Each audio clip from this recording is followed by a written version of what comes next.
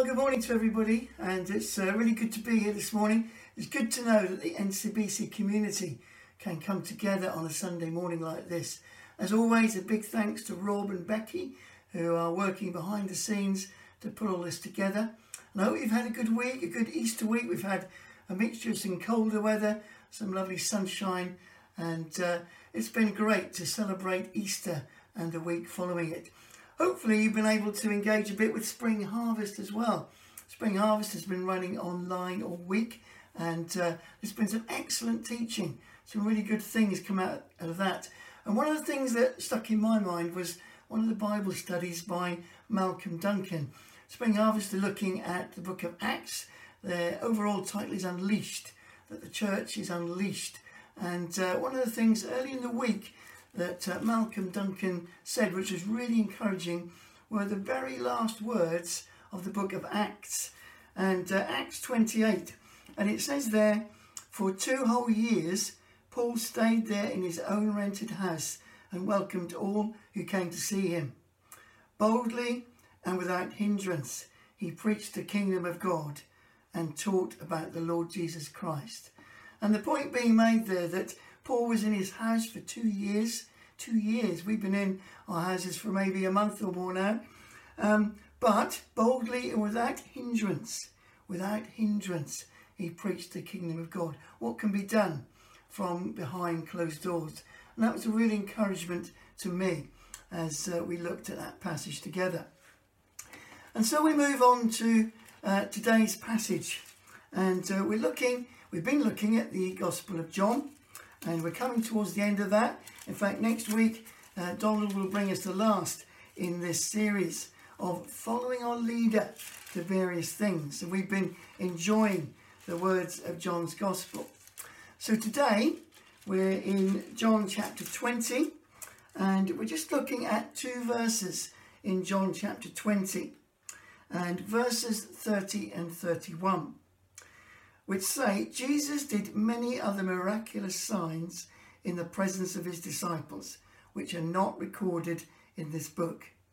But these are written that you may believe that Jesus is the Christ, the Son of God, and that by believing you may have life in his name. Now, when I was preparing to speak today, I had a bit of a dilemma because the original notice that went out about what we were preaching on each Sunday spoke about this, following my leader to find the purpose of John's Gospel. And that ties in nicely with the passage we've just read. What came onto the cards and on the notice sheet and on the slides was following my leader to find your purpose. So a slightly different angle for looking at the passage today. But the more I thought about it, the more I was thinking that actually John's Gospel is written to help us find our purpose. So yes, we will be looking at finding out the purpose of John's Gospel, but within that, we're going to find out more about our purpose in life as well. So if we look at the passage, we find that John was saying Jesus did many other miraculous signs in the presence of his disciples, which are not recorded in this book. And indeed, if we go on to the very end of John's Gospel, the end of a further chapter, it says, Jesus did many other things as well. If every one of them were written down, I suppose that even the whole world would not have enough room for the books that will be written. Isn't that an amazing thought, that for the period that Jesus was on this earth, the period of his ministry, there was so much that could be written about the things that he did. But what should John put into this account of Jesus' life that he's recording? Well, he makes it very clear in that second verse of our reading today. But these are written that you may believe that Jesus is the Christ, the Son of God, and that by believing you may have life in his name. And I guess if we were going to write an account of a period of our life, or even an autobiography of our whole life, we would need to choose which way to do it. Should we just recount one event after the other in a chronological order? That would be quite a task, wouldn't it? And John says that he couldn't do that. All the books in the world wouldn't be able to hold that. So John has a distinct purpose for this wonderful gospel that we've been working through some of the passages of. And we're going to think particularly about those purposes today, that we may believe that Jesus Christ is the Son of God, and that by believing we may have life in his name. We find that each of the gospel writers had a particular angle for sharing their stories of Jesus. For Matthew, it was talking particularly to a Hebrew audience, one that would want to know about the prophecies of old and how they'd been fulfilled. For Mark, it was thinking about that suffering servant, making it a very human story. For Luke, the doctor, he wanted to record things that people would believe as a historical fact and get things in the right order for people to look at. As we've seen, John really wanted to know that Jesus was the Son of God and could make an impact on our lives. Let's pray that as we look through some of the themes that John has recorded in this gospel, that it will make a difference to our lives today. Let's pray. Father God, we thank you for this gospel account that John has written. We thank you that it points to Jesus as being the Son of the living God. Lord, we want you to come amongst us today. Come by your Spirit. Make a difference in these words of Scripture to our lives. And we pray that we may have a life that is more fulfilled through hearing your word today. In Jesus' name, amen. Well, I wonder if you've ever played Kim's Game or remember playing it as a child if you're a bit older. Well, Kim's Game was a game where someone would bring a tray full of objects, give you some time to look at that tray, memorise what's on there, and then take it away. Take one object off the tray and see if you could identify which object had gone. We're going to play a version of that this morning. Instead of a tray, we've got a screen with some items on that will be talked about during our time together. So have a look at the screen, memorise what's on there, and later on we'll see if you can work out which items have been taken away.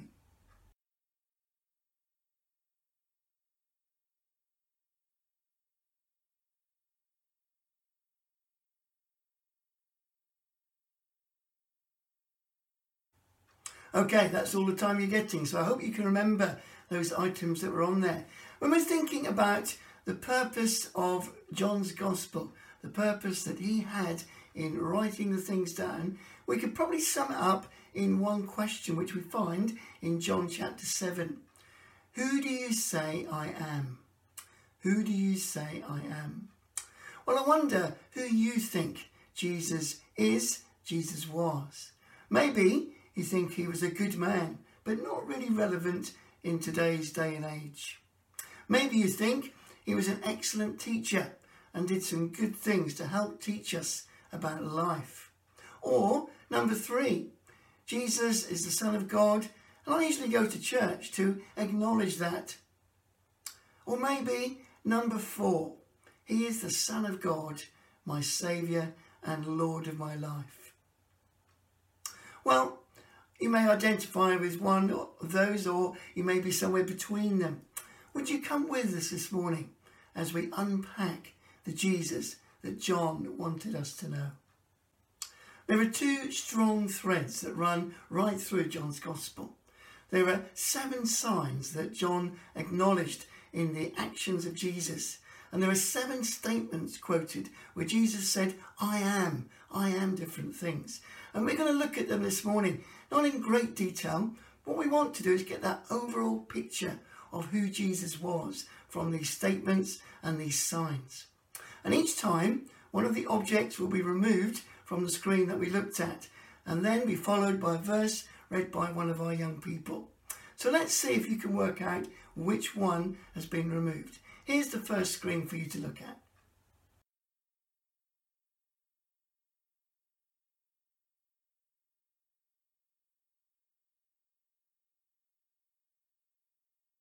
John 6 verse 35. Jesus said to them, I am the bread of life. Whoever comes to me shall not hunger, and whoever believes in me shall never thirst. Well, did you get the answer before the verse was read? David talked earlier in March, before the lockdown, about that verse, I am the bread of life. And hasn't our world changed since then? But the message stays the same. And of course, we acknowledge those who struggle to make ends meet on a week-to-week basis. But for many of us, a trip down the shop whenever we wanted, to buy whatever we wanted with loads of choice, our daily food needs being met was the thing. Doesn't it make a difference when it's not so easy? When there are items not in stock, no toilet rolls, no pasta, queuing up to get into the shop maybe. Perhaps it's helped us to step back, think about it, give thanks and be grateful for the things that we have. But Jesus was talking about a different kind of bread when he made that statement, I am the bread of life. He was talking about being satisfied for spiritual hunger and thirst. Yes, there are other spiritual avenues in a multi-choice society that we live. But Jesus says, all you need is me. I am the bread of life. And one of the signs that John spoke of was the miracle of Jesus feeding 5,000 plus people with 5 loaves and 2 fish. This, John indicates, is a sign of Jesus' power over quantity. If you're willing to give him a little, he will give back much more. I am the bread of life. Here's our second board. This time there are 2 things removed. Can you work out what they are?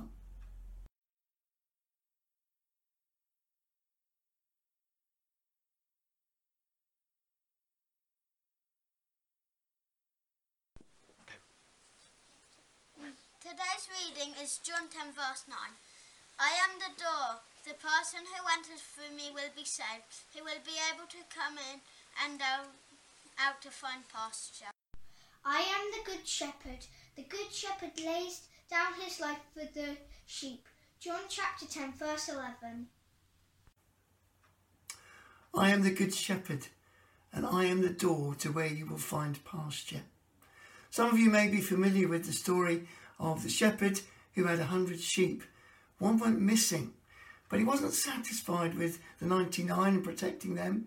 He did everything he could to go and find that other sheep that was in danger and bring it back into pasture. Jesus is a shepherd, a pastor, and a friend.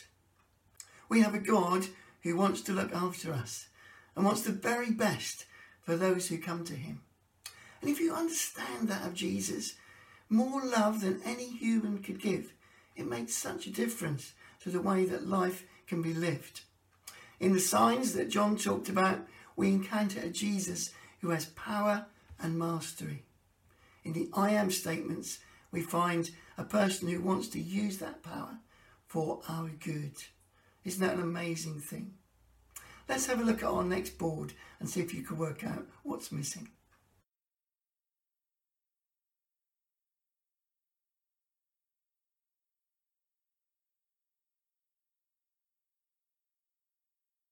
John 8 verse 12. Again Jesus spoke to them saying, I am the light of the world. Whoever follows me will not walk in darkness, but will have the light of life. We're living in dark times at the moment. Around us we find a spiritual battle, physical battles and mental battles.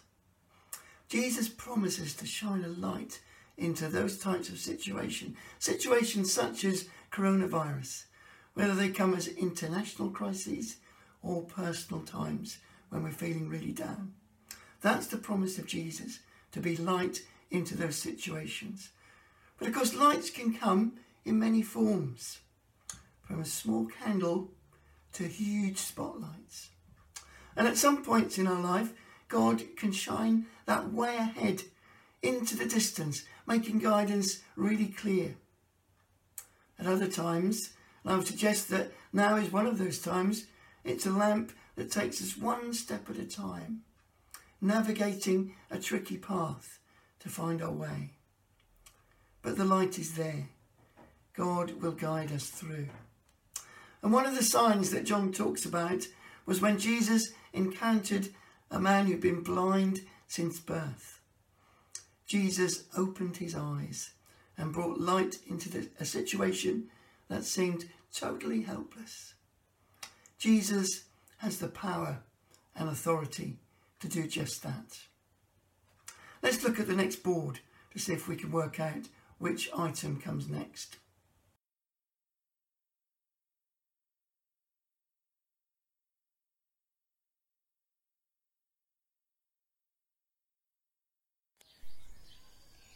John 15 verse 5. Jesus said, I am the vine, you are the branches. Whoever abides in me and I in him will bear much fruit. It was just a few weeks ago that Paolo spoke on this verse to us. Follow my leader to find success. And I think that this passage makes our faith stand out from other religions because we have a God who wants to be in close, regular contact with us, to build up that relationship between us and God.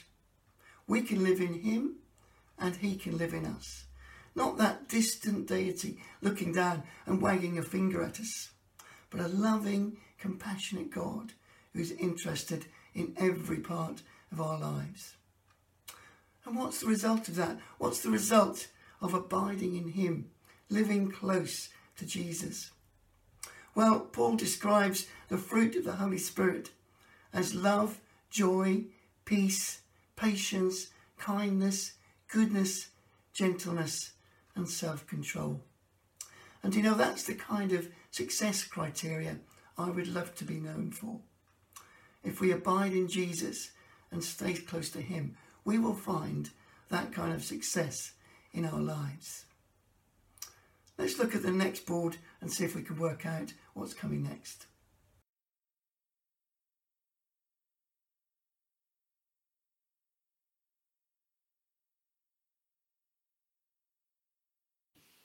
The reading is from John chapter 14, verse 6. Jesus told him, I am the way, the truth, and the life. No one can come to the Father except through me. Thomas wanted to know where Jesus was going, where life was heading. And Jesus replied with those words, I am the way, the truth, and the life. No one comes to the Father but by me. And of course, in life, things crop up that makes us doubt where we're heading. Addictions, relationship issues, illnesses, disaster, coronavirus, things that we're not in control of. Now, John doesn't use this particular story. Matthew and Luke do in their Gospels. But when the storms of life come round, those Gospels tell us that the house that was built on the sand collapsed. The house that was built on the rock stood firm. And we can build our foundations on many different materials. Maybe it's faith in the economy, maybe it's a healthy life, many different things that we can surround ourselves with, that we have faith in for our future. But Jesus brings hope into this situation. I am the way, the truth, and the life, he says. He restores that relationship with God the Father that gets spoiled through rotten things, through sin. Another of the signs that we read about in John's Gospel was Jesus walking on the water.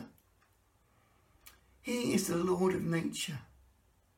And in this time when the way forward may be unclear, when truth is hard to find, when life as we know it has been interrupted, let's turn to Jesus, the way, the truth, and the life. Let's look at our final board and see if you can work out what's coming next.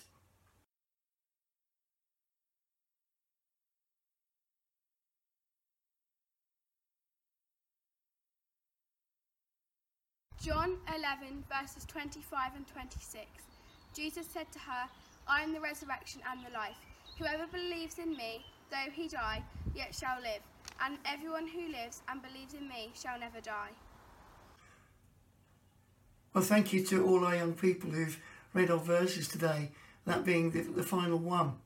And we see that Jesus arrived at Bethany to be greeted by Mary and Martha grieving. Their brother Lazarus had died. If he'd been here, my brother wouldn't have died, they said. And Jesus replied, I am the resurrection and the life. And this event is another of those signs that John wants us to know, that Jesus had the power over death by raising Lazarus back from the dead. And as we celebrated last Sunday, Jesus himself rose from the dead, defeating the power of evil. Wow, what a God, what a person in Jesus. And death can often be seen as the final hurdle, something that can defeat us. But with Jesus, it's the door to everlasting life through his act of sacrifice. So 7 wonderful I am sayings that John wants us to hear to get to the heart of who Jesus is. There are 3 signs of the 7 that we didn't cover as we worked through the I am statements. Jesus turned water into wine. He had the power to affect the quality and has the power to affect the quality of life that we can have. There was a healing of a nobleman's son from a distance. Jesus wasn't there. He has the power over space and distance. And there was a healing of a man disabled for 38 years. Jesus has the power over time. So that's a whistle-stop tour of some of the main points that John wants us to hear in writing his gospel. We have 3 verses of the year that we've identified from John's gospel, and we'll be speaking more about them as the year progresses.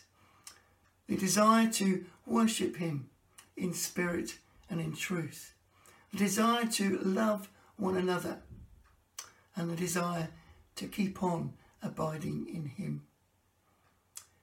Who do you say I am? Jesus asked. Well, they replied, some say you're John the Baptist, some say Elijah, some say Jeremiah, some say a prophet. Who do you say I am? Peter. Peter says, you are the Christ, the Son of the living God. Who do you say Jesus is? What about your purpose in life? Does it fall into line with the purposes of Jesus? Is your hope built around him on solid ground or on sinking sand? Jesus has power and authority and a desire to love us with all that power and authority. I hope today we've got a greater picture, a greater understanding of who Jesus can be in our life. Let's pray together. Father God, we thank you for the wonders of John's Gospel, proclaiming Jesus, and we thank you for those wonderful I am statements. Lord, we claim your promises today that you will be more to us. Lord, we claim for you to be a light into this world that we live in, an influence on our lives. And Father, thank you that you have the power and authority, even over death, to bring us through. In Jesus' name, amen.